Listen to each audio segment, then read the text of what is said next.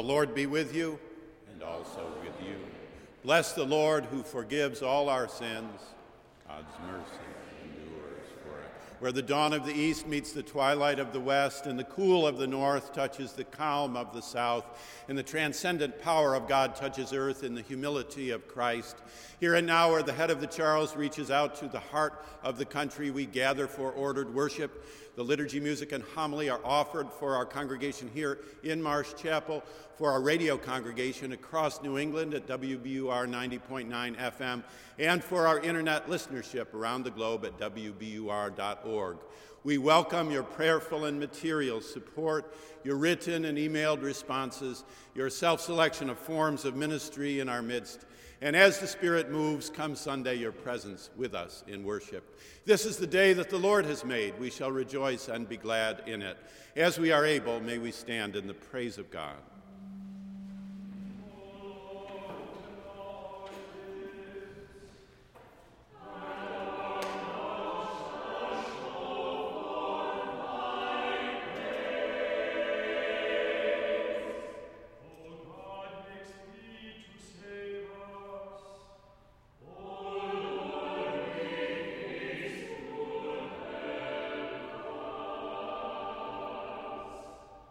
Glory be to the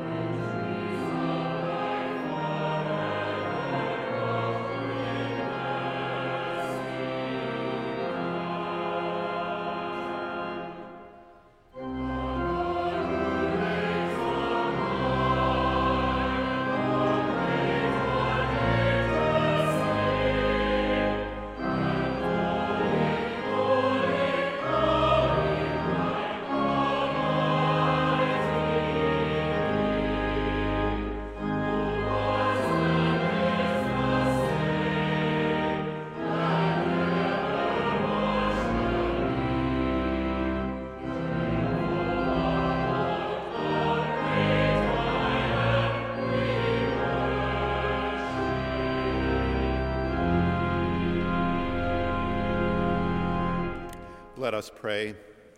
O God, whose glory it is always to have mercy, be gracious to all who have gone astray from your ways, and bring them again with penitent hearts and steadfast faith to embrace and hold fast the unchangeable truth of your word, Jesus Christ, your Son, who with you and the Holy Spirit lives and reigns, one God, forever and ever. Amen. Please be seated. Blessed are the merciful, for they shall obtain mercy.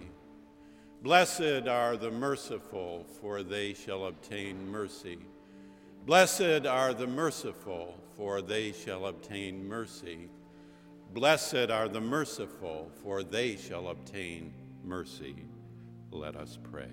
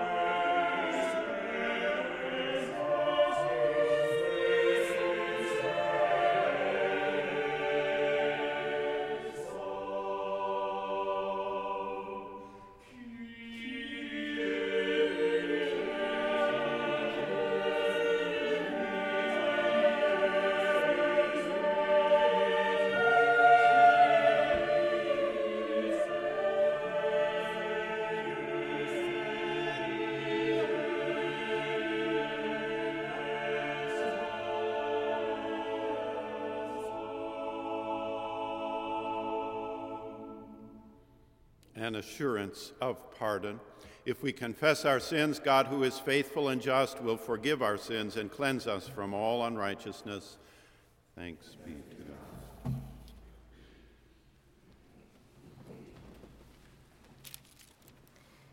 And now a reading from St. Paul's second epistle to the Corinthians. But thanks be to God, who in Christ always leads us in triumphal procession, and through us spreads in every place the fragrance that comes from knowing him. For we are the aroma of Christ to God, among those who are being saved and among those who are perishing. To the one a fragrance from death to death, to the other a fragrance from life to life. Who is sufficient for these things? For we are not peddlers of God's word like so many, but in Christ we speak as persons of sincerity, as persons sent from God and standing in God's presence. Are we beginning to commend ourselves again? Surely we do not need, as some do, letters of recommendation to you or from you, do we? You yourselves are our letter, written on our hearts to be known and read by all, and you show that you are a letter of Christ, prepared by us, written not with ink, but with the Spirit of the living God, not on tablets of stone, but on tablets of human hearts. Such is the confidence that we have through Christ toward God, not that we are competent of ourselves to claim anything as coming from us. Our competence is from God, who has made us competent to be ministers of a new covenant, not of letter, but of spirit. For the letter kills, but the Spirit gives life. The word of the Lord. Thanks be to God.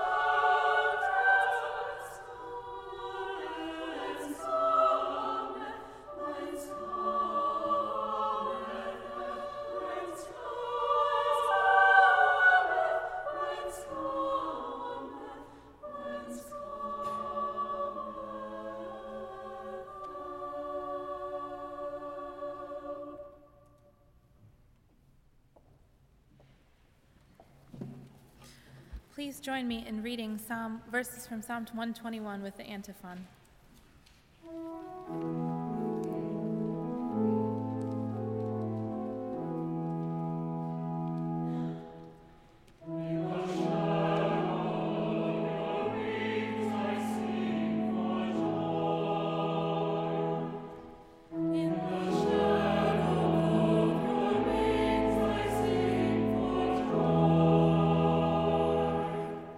I lift up my eyes to the hills. From whence does my help come? My help comes from the Lord, who made heaven and earth. The Lord will not let your foot be moved. The Lord who keeps you will not slumber. Behold, the one who keeps Israel will neither slumber nor sleep. The Lord is your keeper. The Lord is your shade on your right hand. The sun shall not smite you by day, nor the moon by night. The Lord will keep you from all evil and will keep your life.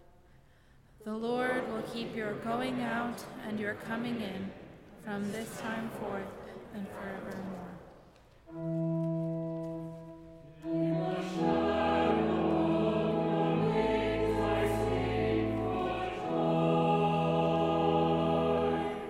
Now please rise as you are able for the singing of the Gloria Patri, the reading of the Gospel, and the singing of our hymn.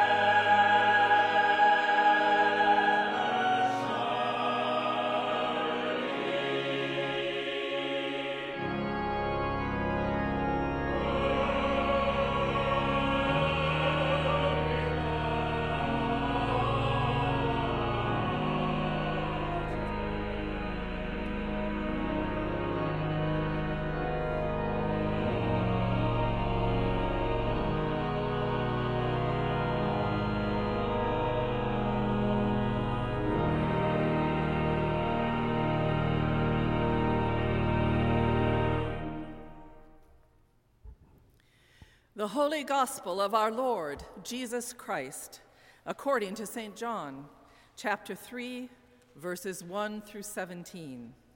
Glory to you, O Lord. Now there was a Pharisee named Nicodemus, a leader of the Jews. He came to Jesus by night and said to him, "Rabbi, we know that you are a teacher who has come from God. For no one can do these signs that you do apart from the presence of God." Jesus answered him, "Very truly, I tell you, no one can see the kingdom of God without being born from above." Nicodemus said to him, "How can anyone be born after having grown old? Can one enter a second time into the mother's womb and be born?" Jesus answered, "Very truly, I tell you, no one can enter the kingdom of God without being born of water and spirit. What is born of the flesh is flesh, and what is born of the Spirit is spirit. Do not be astonished that I said to you, 'You must be born from above.' The wind blows where it chooses, and you hear the sound of it, but you do not know where it comes from or where it goes. So it is with everyone who is born of the Spirit." Nicodemus said to him, "How can these things be?" Jesus answered him, "Are you a teacher of Israel, and yet you do not understand these things? Very truly, I tell you, we speak of what we know and testify to what we have seen, yet you do not receive our testimony. If I have told you about earthly things and you do not believe, how can you believe if I tell you about heavenly things? No one has ascended into heaven except the one who descended from heaven, the Son of Man. And just as Moses lifted up the Spirit in the wilderness, so must the Son of Man be lifted up, that whoever believes in him may have eternal life. For God so loved the world that he gave his only Son, so that everyone who believes in him may not perish, but may have eternal life. Indeed, God did not send the Son into the world to condemn the world, but in order that the world might be saved through him. The Gospel of the Lord. Praise to you, Lord Christ.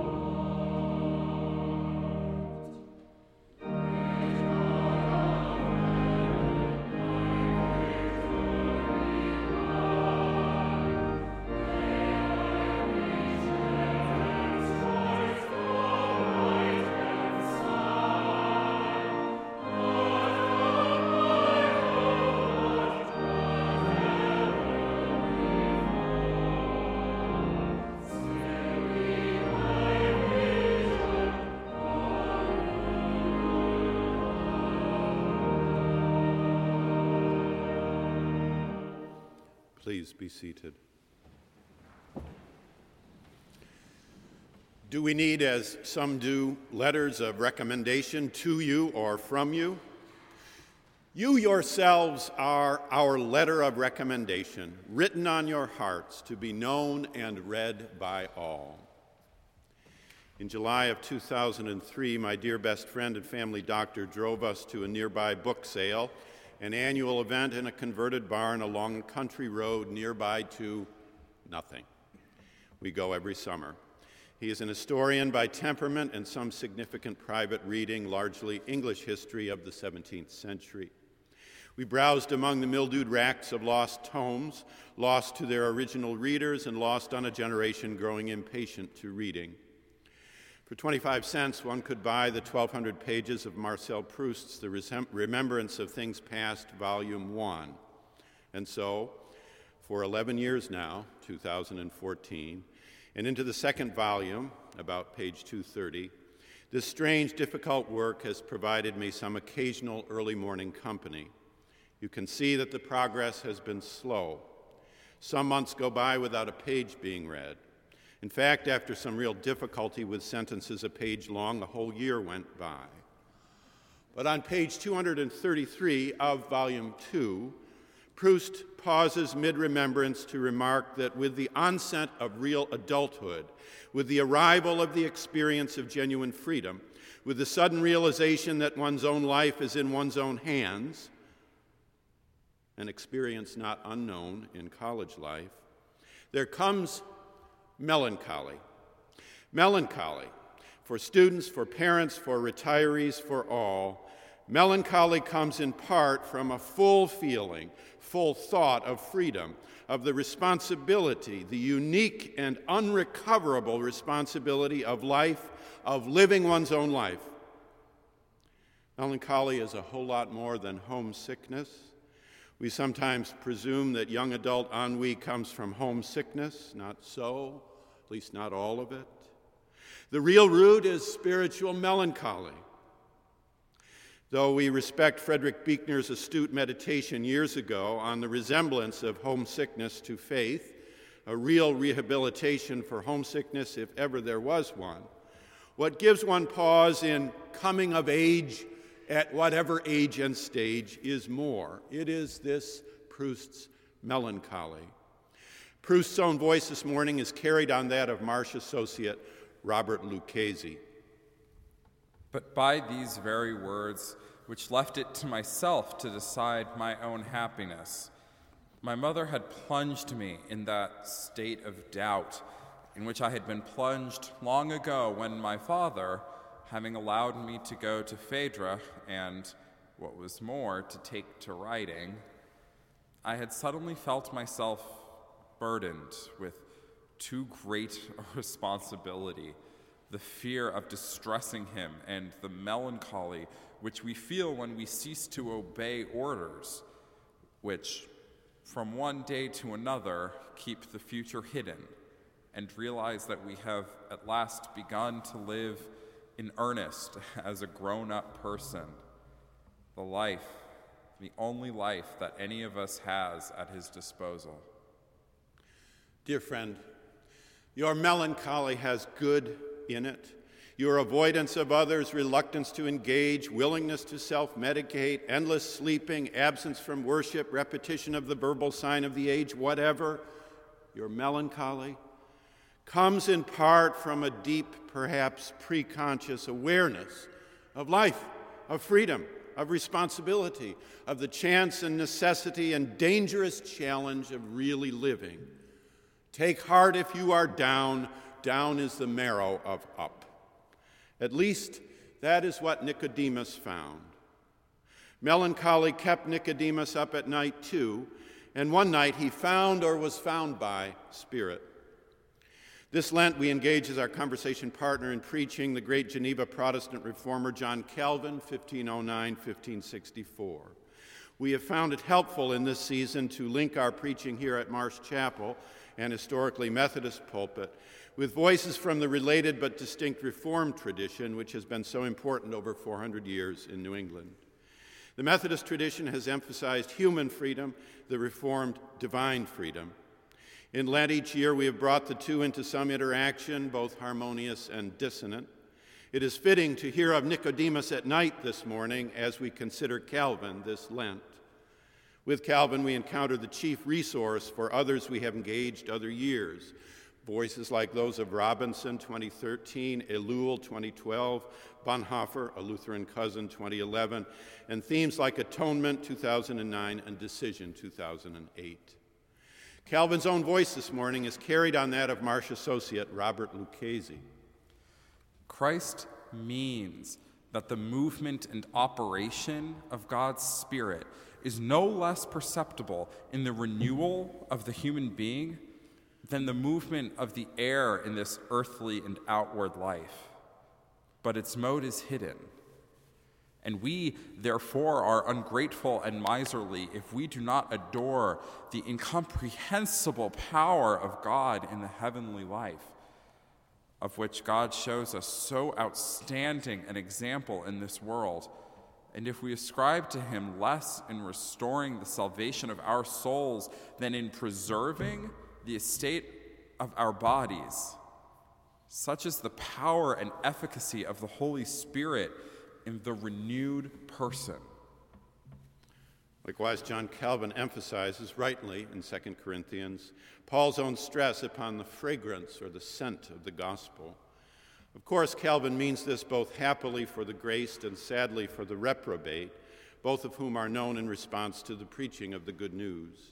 His ease in naming the reprobate is hard for us, I expect, and makes sense only, and only in part, underneath his overarching celebration of the glory of God, the mystery of God, the majesty of God, the creative power of God, God's glory, known in all things ordained by God, both gain and loss, found and lost, he wrote. The power of the gospel is so great that it either quickens or kills, not only by its taste, but by its very fragrance. Calvin carefully follows Paul's thought. Continuing with the same metaphor, he says that the epistle was written by Christ because the faith of the Corinthians was his work. He says that it was ministered by himself, likening himself, as it were, to the ink and the pen. In other words, he makes Christ the author and himself the instrument. And later, for by the letter, he means an external preaching which does not reach the heart, and by the Spirit, life-giving teaching, which is through the grace of the Spirit given effective operation in our souls. You yourselves are my letter of recommendation. Such a marvelous, supreme, beautiful commendation to you here at Marsh Chapel, to you listening by radio signals, to you, the community of Christ, near and far, old and young, visible and virtual. You are that letter of recommendation. So the Apostle Paul addresses his beloved Corinthians and replies to those who seek a more formal epistle of reference. You are the recommendation. Letters of recommendation, their solicitation, composition, delivery, reception, and perusal litter the academic landscape. Graciously to request one is a delicate art. Honestly to compose one is a delicate art. Critically to assess one is a delicate art. Over many years, having benefited from the kindness of others who wrote them, I now, as a writer, much more fully appreciate the effort therein invested. And then there, long before cyber files, e-files, and electronic mail, each letter written, typed, enveloped, stamped, and sent over a kindly personal signature. Letters of recommendation. A pause, may those this week composing such receive a personal blessing for a quiet labor, a thankless gift, a generous portion. We may wonder about recommendation. What do you and I commend by our living? What does our living, our mode of thinking, our manner of working, our habit of being, what does our living speechlessly recommend? Ben Franklin, none preaches better than the ant, and he says nothing. That is, what happy shadow, what felicitous echo, what alluring existential fragrance do you cast about yourself as you sally forth on the trail of life, so that heads turn? Are you? How are you? A spiritual head turner. We may wonder about recommendation. Let us head off one misapprehension. The gospel probes what you recommend, not just what you represent. You represent this or that. Good. Well and good. But do you truly recommend what you represent? Recommendation is spirit. Representation is flesh. A distinction the apostle most strongly asserts in Galatians 3, and again here in 2 Corinthians 3, 1 and following. Here in Corinthians, Paul says, you are my letter of recommendation, not merely of reference. So, does your life sparkle, shimmer, quiver, shake, rattle, and roll, outflowing in recommendation of what you represent? In living, do you truly recommend what you dutifully represent? You are a banker. Good. As such, you represent savings, thrift, delayed gratification, the long view. You represent what others can bank on, what others can count on. As a banker, you represent solid investment. Does your own life recommend solid investment? Do you save? Do you waste not, want not? Do you prepare in visible ways for a rainy day? Does your life shine with the soundness, reliability, trustworthy confidence which others credit and which others bank on and which others can count on? You are a banker. Good. But are you a banker I can count on? Does your life really, truly recommend what your living represents? You are a teacher. Good. Good. As such, you represent curiosity, inquiry, learning, discipline, the converted and convertible life, as Emerson might have put it. You represent what can be taught and learned. As a teacher, you represent the value of learning. Do you learn, Do you learn something new every day and thrilled to do so? Do you seek out new vistas, another language, another land, another literature, another logarithm? Do you like to learn? If not, what are you doing teaching? Does your conversation simmer in new sauces of tasty, salty apprehension? Do you know how to ask questions that travel between the Scylla of banality and the Charybdis of the nonsensical? You are a professor, an educator, an instructor. Good.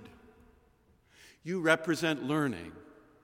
But do you recommend it in a life that exudes the happiness of understanding, the thrill of discovery, the contentment of mastery? Are you a decent docent? Does your life really recommend what your living represents? This is Lent. C.S. Lewis said, "Wake up." Sigmund Freud said, "Grow up." Paul of Tarsus said, "Show up." And we ask you today, what up? What does your life joyfully recommend to others? You are an American. Looking at you, would and do others long to be one too? You are an athlete. Watching, do others desire to be one too? You are an academic. Living next door to you, do others decide to go after a PhD? You are a political activist. Does your dentist see and do likewise? You are an atheist. Knowing that, do others smile and drop belief? You are a minister. Good. As such, you represent good news. Good. Good news. You represent the gospel of freedom, grace, and love. You are a part of the representative ministry. Congratulations. You represent the unity and continuity of the church through the ages, as Wesley said. You represent love divine, all loves excelling, as his brother wrote. I couldn't be happier for you and for all you represent. Just one small Calvinistic Lenten question. Does your life at all recommend what you ostensibly represent, what your ordination represents?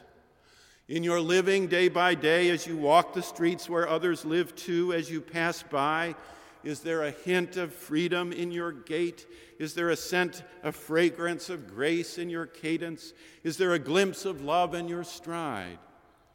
Is freedom something just to talk about on Sunday, or is it something you live out on Thursday? So too with grace and love. You preach liberty, laughter, and love? Good. Do you ever take a vacation? Do you keep your friendships in good repair? Do you give with a happy generosity, a carefree, not careless abandon? Ministry is ministry with people. Do you spend any time with people? Ministry is with hurting people. Do you spend any time with hurting people? Or is it just another day in front of the computer screen? Does your life recommend what your living represents?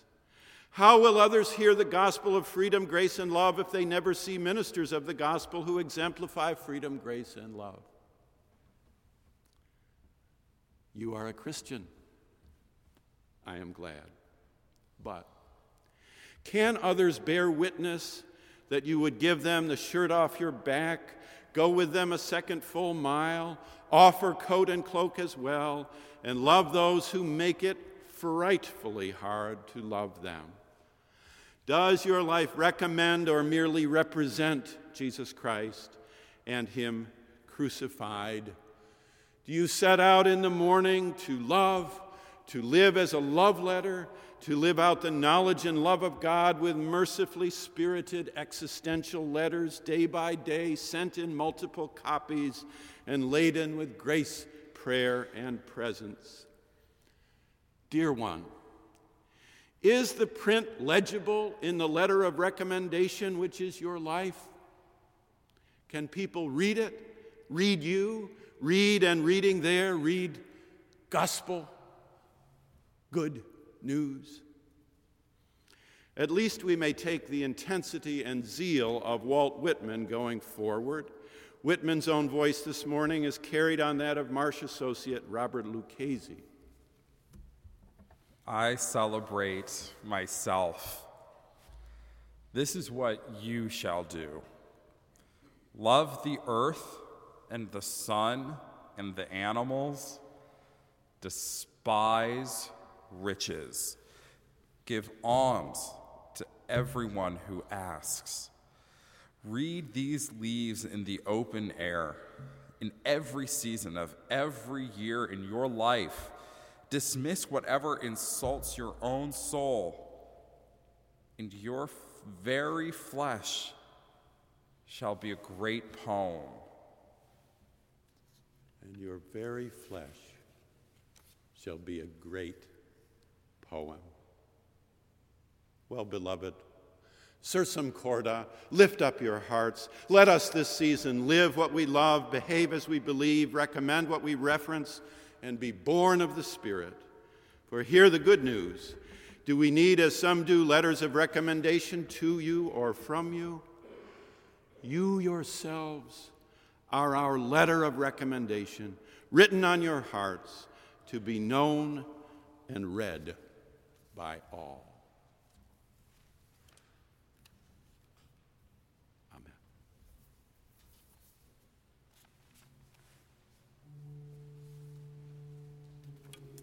At this time in our service, we join together for prayer. Please pray in the way you are most comfortable, be that standing, sitting, kneeling, or coming forward to the altar rail. After each petition of prayer ending with God of love and mercy, please respond with "Hear our prayer." Let us embody the space of prayer as the choir leads us, and lead me, Lord.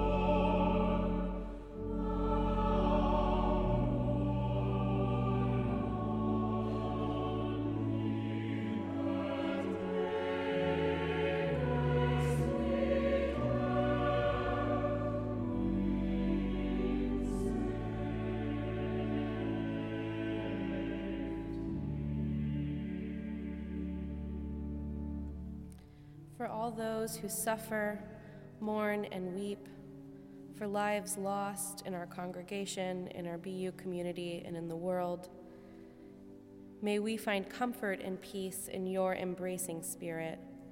God of love and mercy, hear our prayer. For all those who feel lost, wandering, and homeless, may they find safety and grace in your loving servant people that we want to be. God of love and mercy, hear our prayer. For all those who find stress and despair in their leadership, in our country, in our schools, and in our churches, may they find wisdom of discernment in your voice. God of love and mercy, hear our prayer. For those imprisoned, alone, and maltreated through injustices, may you bring them hope in the light of your face and the light of your people. God of love and mercy, hear our prayer. For those who cling to joy and find gratitude in the everyday sunshine, may you encourage them to share the peace and love of your works. God of love and mercy, hear our prayer. Creator God, you are mother and father to us, our strength and our shield, our justice and our compassion. Let us pray as Jesus taught us. Our Father, who art in heaven, hallowed be thy name. Thy kingdom come, thy will be done, on earth as it is in heaven. Give us this day our daily bread, and forgive us our trespasses, as we forgive those who trespass against us. And lead us not into temptation, but deliver us from evil. For thine is the kingdom, and the power, and the glory, forever and ever. Amen.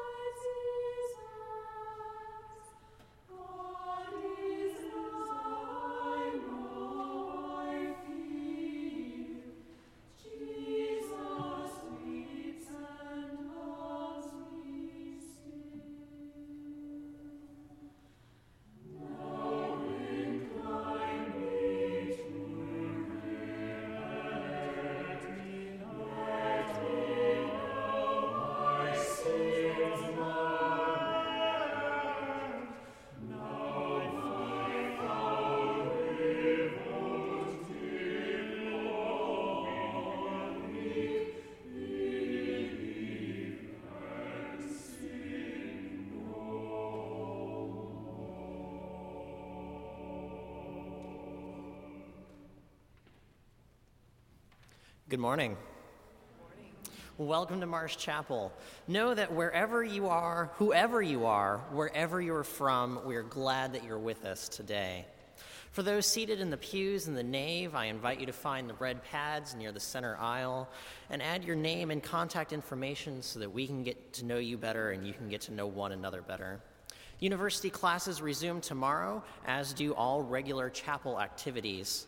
In addition to the exciting goings-on highlighted in the bulletin, Marsh Chapel is fielding an intramural broomball team this year, with games at 10 and 11 p.m. on Tuesday nights at Walter Brown Arena. Current students, faculty, and staff are eligible to play. If you'd like to join us for an adventure on the ice, you can see me after worship or send an email to chapel@bu.edu. For those who would wish to cheer us on, future games will also be publicized in the bulletin, and you may be able to see one of several members of the staff join us on the ice. Special thanks to Kristen Redford for leading the children's ministry program this morning. And finally, all are welcome to an hour of fellowship this week, either during coffee hour after worship today on the lower level of the chapel, or again at dinner at 6 p.m. on Monday, or at lunch at noon on Tuesday. Your gifts and tithes support all of these ministries and many more, which can be found on the chapel website, bu.edu/chapel, where there is also the opportunity for online giving. And now I invite you to meditate on the choir's offering of Patrick Hadley's My Song is Love Unknown as the ushers wait upon us during the offertory.